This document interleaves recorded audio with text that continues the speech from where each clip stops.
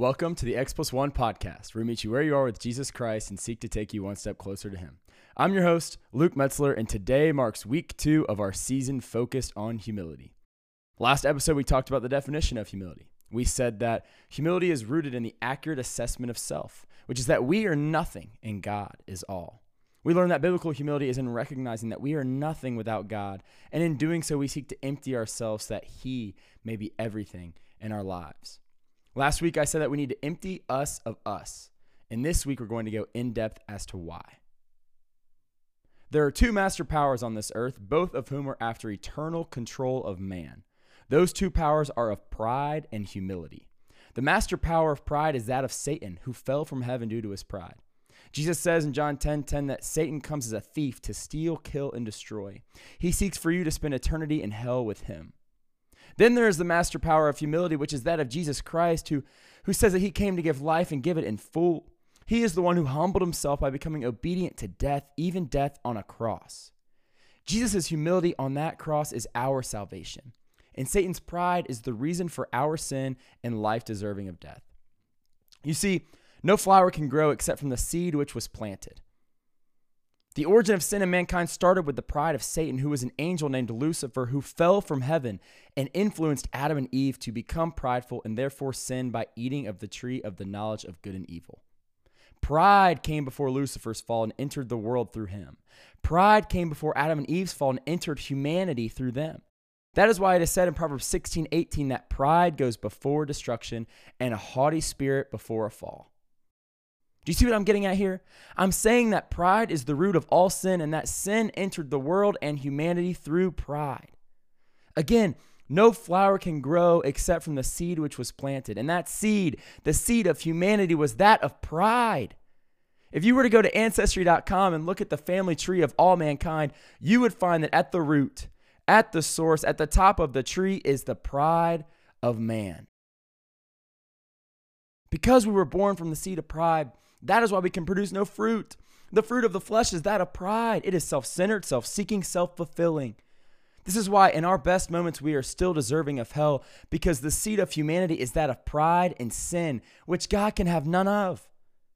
This is also why God sent his son Jesus to die for you and me so that we could be born again of his seed, which is that of humility. Jesus' dissension from heaven and his dissension among men unto death was the greatest act of humility one could ever do. His humility truly is our salvation. Now, this is why humility is necessary to battle sin. It is because sin is rooted in pride, and for us to battle sin and lead a life of righteousness, we must battle our pride. In 1 Peter 2:11, Peter tells us to abstain from the passions of the flesh, which wage war against our soul. Essentially, he is saying that there are passions that you and I have that are not just after your life here on earth, but they're after your soul. They are after your eternity. Are you not filled with a sense of urgency to fight those passions after hearing that? Your soul is on the line. Your soul is at stake. If we don't fight the passions of the flesh, if we don't put on the Lord Jesus Christ and make no provision for the flesh to gratify its desires, as Paul says in Romans 13:14, we are going to hell. That's right, I said it. If we don't humble ourselves, we're going to hell. But don't take my word for it. Take Jesus's. He says in Matthew chapter 18, verses 8 and 9, if your hand or your foot causes you to sin, cut it off and throw it away. It is better for you to enter life crippled or lame than with 2 hands or 2 feet to be thrown into the eternal fire. Verse 9, and if your eye causes you to sin, tear it out and throw it away. It is better for you to enter life with 1 eye than with 2 eyes to be thrown into the hell of fire. Jesus is speaking spiritually here. It is not our physical hands or our physical feet or our eyeballs that cause us to sin, but rather the prideful condition of our heart that motivates those actions. Jesus is saying that this is a life and death battle. He is saying that we either do battle with our fleshly temptations to sin or that we go to hell. Look at his words. At the end of verse 8, he says that it is better for you to enter life crippled or lame than with 2 hands or 2 feet to be thrown into the eternal fire. And then in verse 9, he reiterates that point by saying that it is better for you to enter life with one eye than with two eyes, to be thrown into the hell of fire. Very clearly here, Jesus is saying that if we do not fight sin, which we know to be rooted in pride, we will go to hell. It is his words that if we don't fight sin, we will go to hell.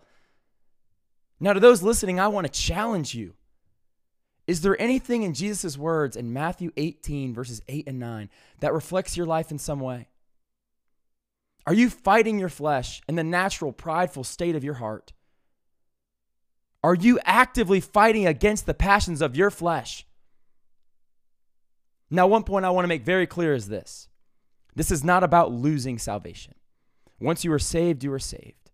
There is no losing salvation. But this is about proving salvation. When God saves you, he begins a work in your heart through his Spirit, making a sin-killing fighter out of you. Paul says in Romans 6:18 that those in Christ have been set free from sin and have become slaves of righteousness. When God saves you, you become a slave to righteousness. So my point here is that when we choose to engage in this battle of fighting the passions of our flesh and go to war against our pride, we are proving our salvation. Humility is necessary for salvation as it is the act of faith by surrendering our life to Christ. But humility is also necessary for our sanctification. We must fight the sin in our life that is rooted in pride with the root of humility that comes from the Holy Spirit inside of us. So for those of you listening who believe that your life does not reflect Matthew 18, verses 8 and 9 in any way, you believe that you aren't fighting the passions of your flesh, there is a chance that you aren't saved. And I say that out of love and as direct as it can get, because I, just like you, desire to be close with God and free from sin and abiding with him in heaven for eternity. To everyone listening, this is why we must fight for humility at all costs.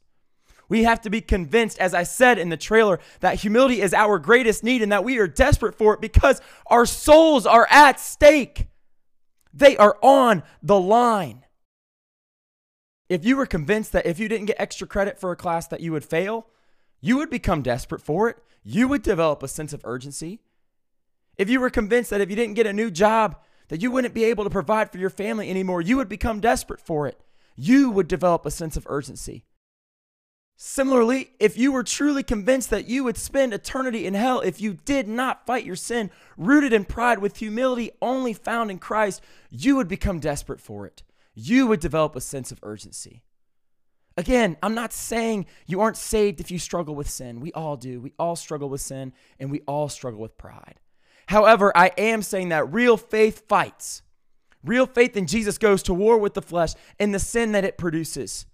Those with the Holy Spirit are slaves to righteousness and are no longer slaves to their sin. Because we are born of the seed of pride, we must realize that we are naturally prideful and independent of God. And we must see that, acknowledge that in ourselves, and we must do battle with it. We must become desperate for humility and desire it at all costs. So if you struggle with sin, you struggle with pride. If you struggle with sin, you struggle with lack of humility. That is why humility is necessary to battle sin. Yet many of us are not desperate for humility. Are we not desperate to be free from our sin?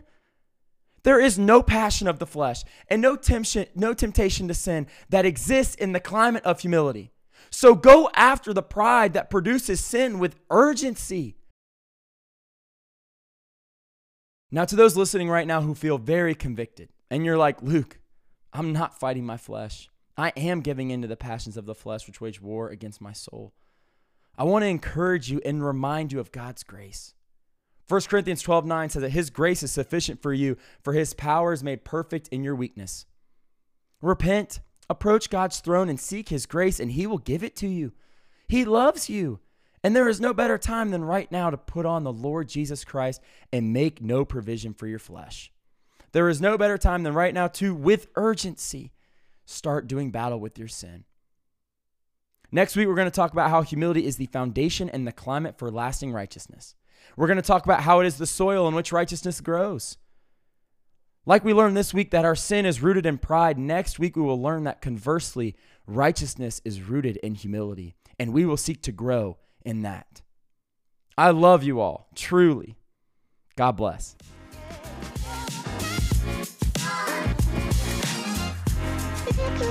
Wanna hear you go.